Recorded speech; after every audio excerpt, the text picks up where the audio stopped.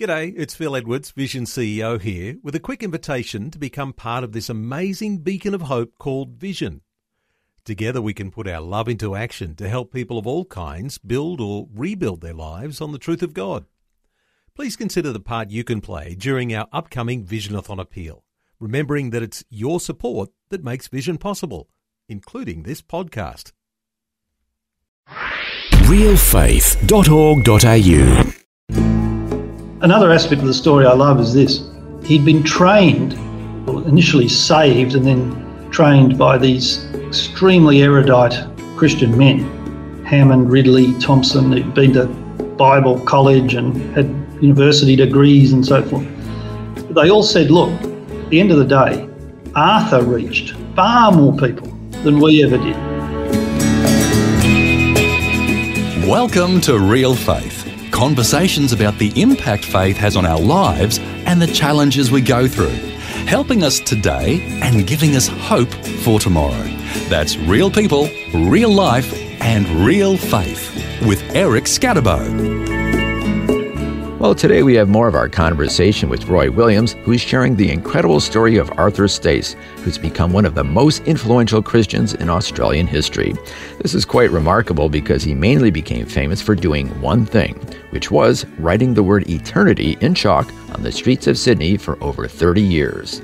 But, as we'll hear today, God used this humble man to impact possibly more lives than anyone else for the sake of Christianity in Australia. And it all began when Arthur heard a sermon by John Ridley called Echoes of Eternity. Where will you spend eternity? Turn and believe this very hour. But at the end of the sermon, Ridley announced in this incredible old-fashioned voice, which you don't hear anymore, half Australian, half English, I wish that I could sound or shout this word to the streets of Sydney.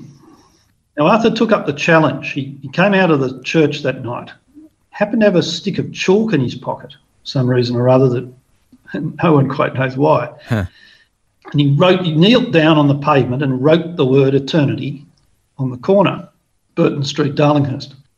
And that was his first time. Mm-hmm. And he looked at it and, gee, that looks pretty good. It was in his copper plate handwriting.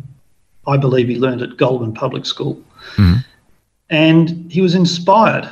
He was inspired that night. Well, that's what I'm going to do. I am going to get that word, that message across to the people of Sydney.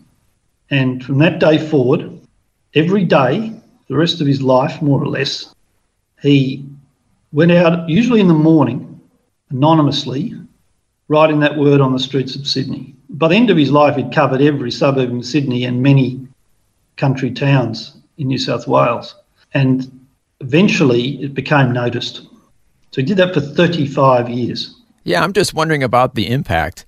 You know, here you're somebody living in Sydney. Like, what's with this word eternity all over the place? What's going on here?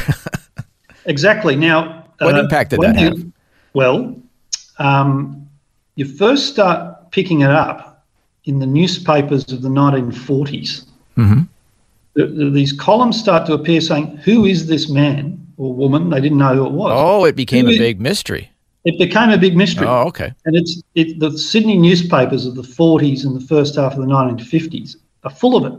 Mm-hmm. Who is this man? And there are all sorts of theories about who he was and why he was doing it, and discussion of what the message meant. What, did they think it was a spiritual message? I mean, were they getting it? Yeah, many did. And of course, in those days, I think a greater proportion of the population were attuned to the Christian message. Mm-hmm. Yeah. But even then, there was some light-hearted sort of secular commentary, you know. And of course, Arthur was a mystery. Mm-hmm. He did it for 24 years without anyone knowing who he was. So he didn't want any attention to himself?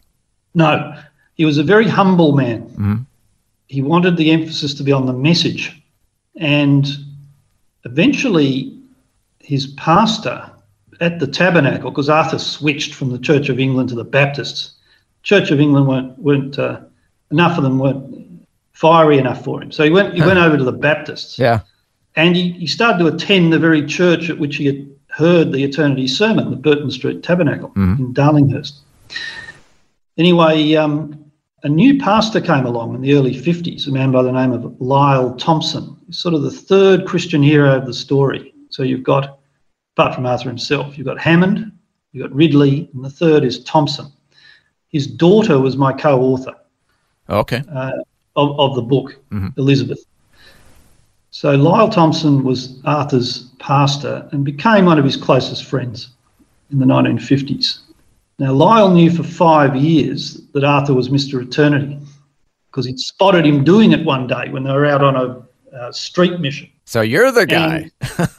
Yeah, that's right. He actually said to him, Arthur, are you Mr. Eternity? Because everyone knew Mr. Eternity, but didn't know who it was. Are you Mr. Eternity?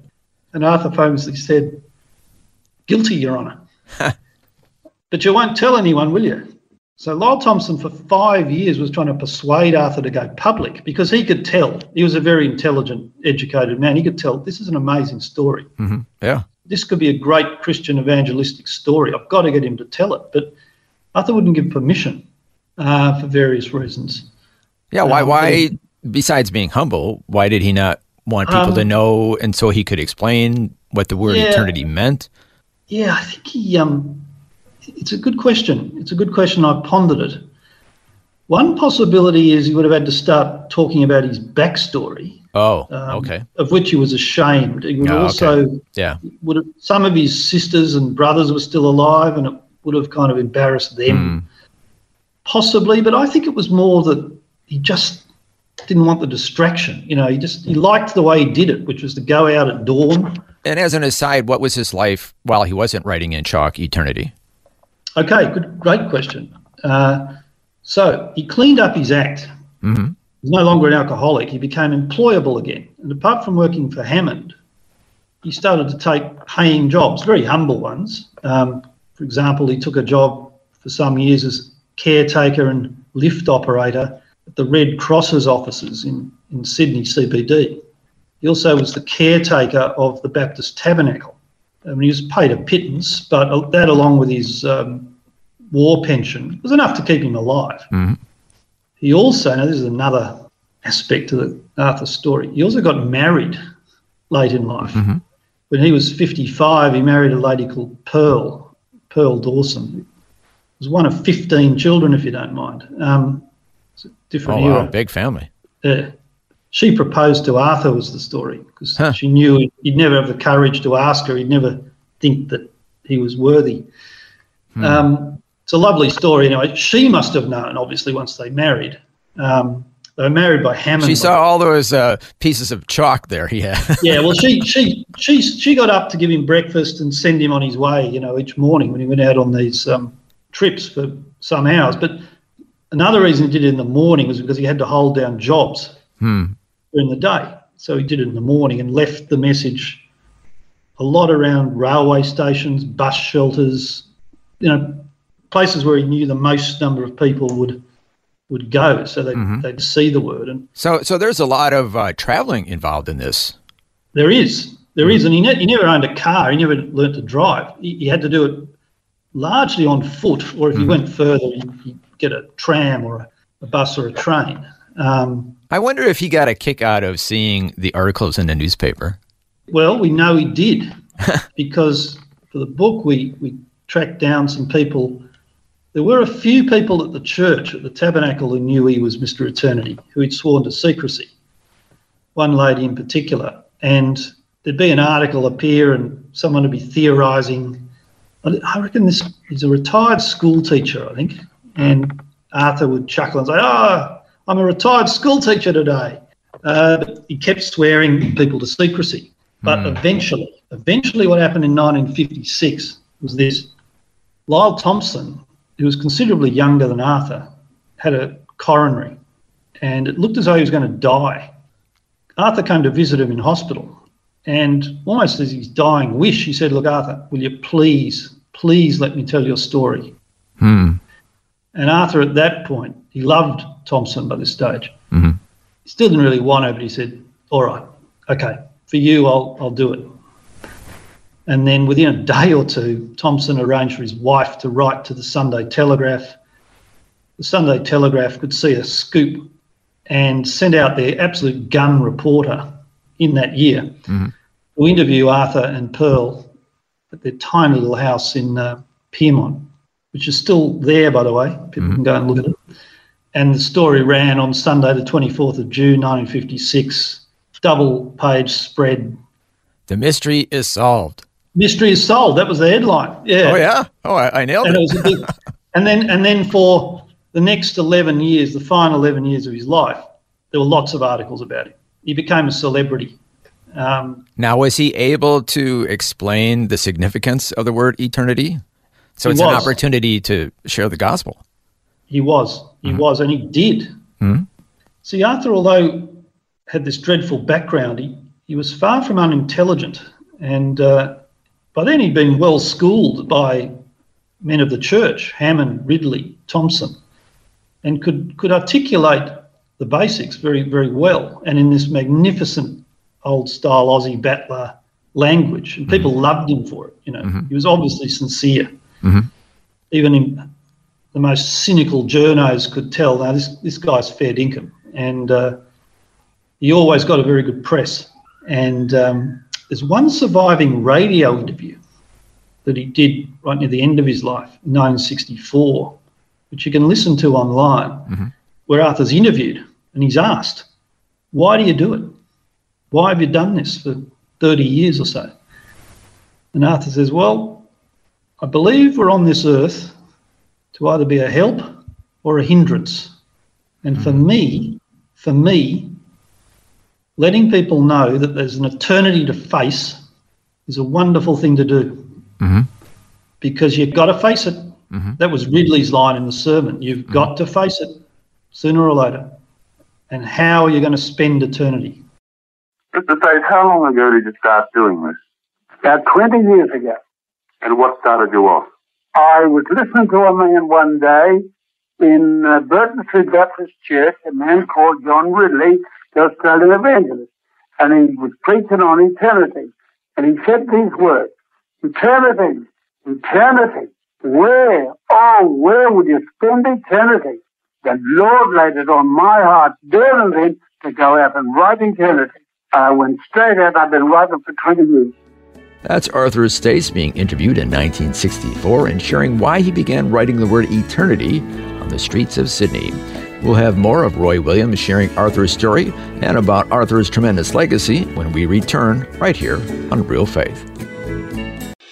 The Word for Today is Australia's most widely read daily devotional, designed to give you practical teaching to keep you focused on your relationship with Jesus. Read it online or subscribe to the free printed edition at thewordfortoday.com.au. You're listening to Real Faith, conversations with real people about how God works in their lives.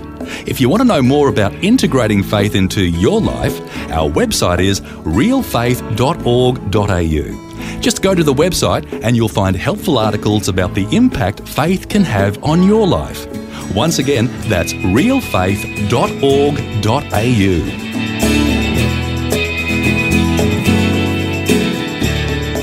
Welcome back. I'm Eric Scadabo, and today, once again, I'm chatting with Roy Williams, who's the co-author of the book Mystery Eternity, the story of Arthur Stace.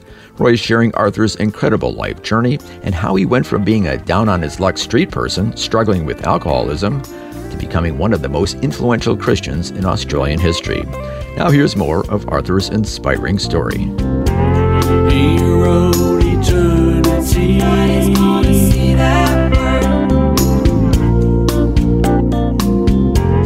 He wrote eternity. That's what he wrote. And the amazing thing is that in his life he reached hundreds of thousands, if not millions, but after his death he literally reached billions, because that message on the Harbour Bridge at the Millennium, that went around the world. Yeah. Because Sydney was the focus, because we were the first big city in the world. Mm-hmm. Yeah, I remember that. The Millennium. Mm-hmm. Yeah. So that message was seen by billions around the world, including by a lot of Australians overseas, big name Australians overseas, who were incredibly impressed, and it snowballed from there. Yeah, can we just focus on the Sydney Harbour Bridge story? What's the story behind the word being on the bridge for the New Year's Eve celebration? Well, got to go back to about 1990. In 1990, the Eternity story was revived. So after Arthur's death, there was a flurry of interest, but then it kind of... Well, when did he die? 1967. Mm-hmm. The story kind of went a bit on the back burner in the 70s and 80s. Mm-hmm. But in 1990, the artist Martin Sharp, great Australian artist, started using it. Well, he started using it earlier, but in 1990, he did this painting, which was used commercially, just of the word eternity, a stylised version of Arthur's word, for a merchandise man by the name of Remo. He owned a store in Darlinghurst in Sydney and started to produce T-shirts and other products with Arthur's eternity on it in the Martin Sharp style. And it became a huge success. I remember this when I was much younger back in those days. Everyone had an eternity T-shirt. Really? I mean, even non-Christians? Yes. It became the trendy thing to do. So the Arthur story became known to a whole new generation of Australians, including a lot of movers and shakers in the arts and cultural scene. So you had another breakthrough was the making of a documentary film in 1994 called Eternity, which premiered at the Sydney Film Festival and ultimately went around the world. Mm-hmm.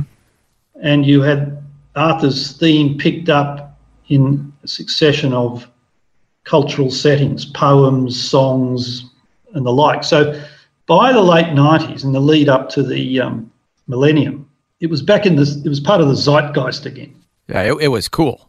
It was cool. It was cool. Now the story is the big celebrations. The guy in charge, a man named Ignatius Jones, was one of the senior men in charge of the putting the celebrations together.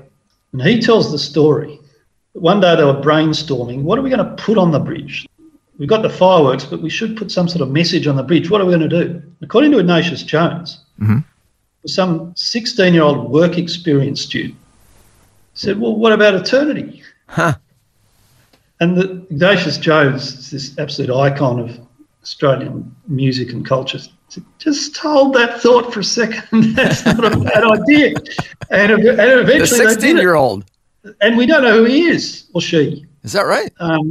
We don't. We put out an appeal. If you are that person, if you were that work experience student, come forward. So Ignatius can't remember his or her name. Anyway, they took it up and everyone loved it. Everyone in Australia loved it. And as I said, at least a couple of billion people around the world saw it. And since then, the legend's been exposed to an even wider range of people in both Christian and secular circles, and the word's been picked up in virtually any context you can name. And all cultural art forms, commercial uses, it's been trademarked by the City of Sydney. Oh, wow. The Tabernacle is now a theatre. It's a playhouse called the Eternity Playhouse. It was restored by the Lord Mayor some years ago. It's a magnificent facility. And there's another movie out called Written in Chalk, which tells the story. It's partly about Arthur, but also the story of how the word itself has become iconic and why, focusing on that aspect of the story and how it still resonates more strongly than ever with both Christian and secular people. Yeah, that's amazing that it's succeeding on different levels. Different people are seeing it for different reasons. I mean, it became cool within the art community. I'd imagine the whole spiritual significance of it is completely over their heads, or they're not concerned about that. Well, some of them, no, they weren't so much concerned about it, but even from a secular perspective, the concept of eternity is obviously a very profound one, and philosophers have dealt with it through recorded history, and notions of time and space and you know, these are the ultimate questions of physics and cosmology. Oh, the big questions of life. Correct. The Stephen Hawking questions, you know. So there's that aspect to it. Yeah. There's also layered onto it Arthur's story, the Australian Aussie battler. From humble beginnings? Yes, as humble as you can get. And his life spanned all these key events in Australian history as sort of the living embodiment of them. You know, the two depressions, the two world wars, Federation, the rise of the Labor Party, all these things he lived through and played a role in.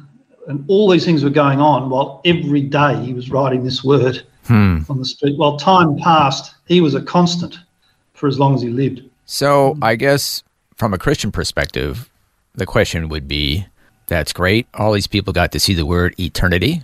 Yep. Any spiritual impact on the lives of people? Yes. Well, Arthur pointed to some cases he knew of personally where people had seen the word and got thinking, and some had actually been converted. In the nature of things, it's almost impossible, though, to track that sort of thing. Yeah, because it's basically a seed. It's not the whole gospel. Correct. It's not saying trust Jesus, which in my hometown, somebody wrote on the sidewalks, trust Jesus.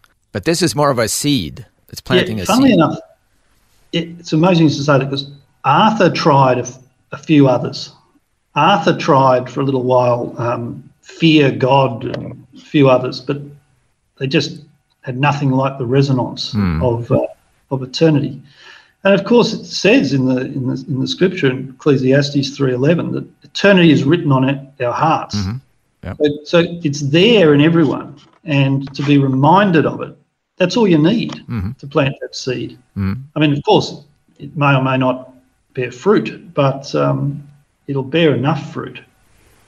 It's also an inspiration to existing Christians that they themselves should come up with their own equivalent. You know, what are you going to do? So Arthur, this man who had another aspect of the story I love is this: he'd been trained, well, initially saved, and then trained by these extremely erudite Christian men, Hammond, Ridley, Thompson, who'd been to Bible college and had university degrees and so forth. But they all said, look, at the end of the day, Arthur reached far more people than we ever did. And that's the way God works. He uses different talents. And even if you're a down and outer, it doesn't mean you aren't precious to him and ultimately have that potential.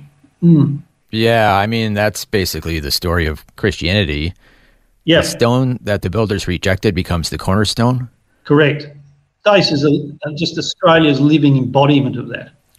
Yeah. And arguably our greatest ever evangelist, even though he never had any formal theological training. By the end of his life, you know, he was a regular at all of the Bible studies, prayer meetings and so forth, became quite articulate and not to be underestimated. It really is a multi-layered story, and his reach has gone well beyond Australia. I'll just mention one of my favourite little anecdotes. In the Eastern European country of Moldova, so formerly part of the Soviet Union, now one of those Eastern European small countries, there is an Eternity Cafe. It was set up by Australian missionaries in Moldova. Yeah. And part of their work, they'd started to use Arthur's story in their evangelistic efforts. And they found it resonated. The local Moldovans said, there's two aspects of that story I can relate to: poverty and alcoholism. So it just shows you how the reach of the gospel, but also the reach of a great individual story at the most humble level, and how people from all cultures around the world can imbibe it and be inspired by it, which is, again, Christianity writ large. That's the story of the Christian church. It goes everywhere. It appeals to everybody. It has gone out to all nations, and that is a miracle in itself. Who would have thought at Arthur's lowest point he couldn't even get put in jail? I mean, that's how low he was. That's right. He couldn't even get put in jail. And then fast forward, 50, 60 years, 70, and the word that he put all over the sidewalks and places all over Sydney is suddenly being celebrated in the biggest evening in that time. New Year's Eve, 1999. I mean, what a tremendous turnaround in his life and his legacy. Yes, that he never fully knew about, but well, he does, I'm sure. Well, in heaven, now. Yeah, but not while on this earth. He died a happy man. In fact, the story of his death is lovely too. He lived out his last year or two in a nursing home at Hammondville. So that's a suburb that was actually formed by Hammond, by Robert Hammond in the 1930s. And Hammond Care, the great provider of services, is named after him. Anyway, Arthur died out at Hammondville, and all the people who visited him said, he was calm, he was ready. He used to make jokes about it. I won't be leaving here under my own steam, but that's fine. I can still get a few eternities in. And he just right in the last weeks of his life, he wasn't well, but he stumbled down to the nearest railway station and write a few more. Wow, right to the end. Right to the end, until he literally couldn't walk. Yeah, and he also spoke to the men out there, got them along to meetings. He was a true soldier to the end. Roy Williams, thank you so much for sharing that fascinating story of Arthur Stace. It's remarkable. Thank you so much for sharing it with us today. Thank you, Eric. My pleasure.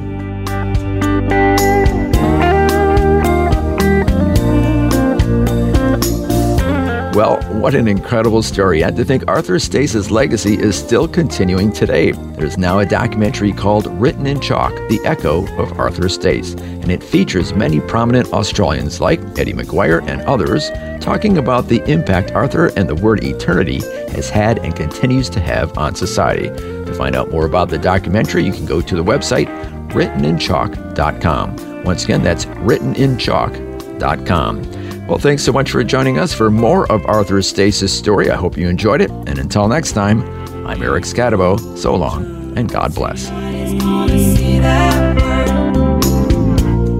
You've been listening to Real Faith, and if you have any questions or comments, you can send us a message through our website, realfaith.org.au. That's realfaith.org.au. Real Faith is a production of Vision Christian Media. This program is a production of Vision Christian Media. To find out more about us, see vision.org.au.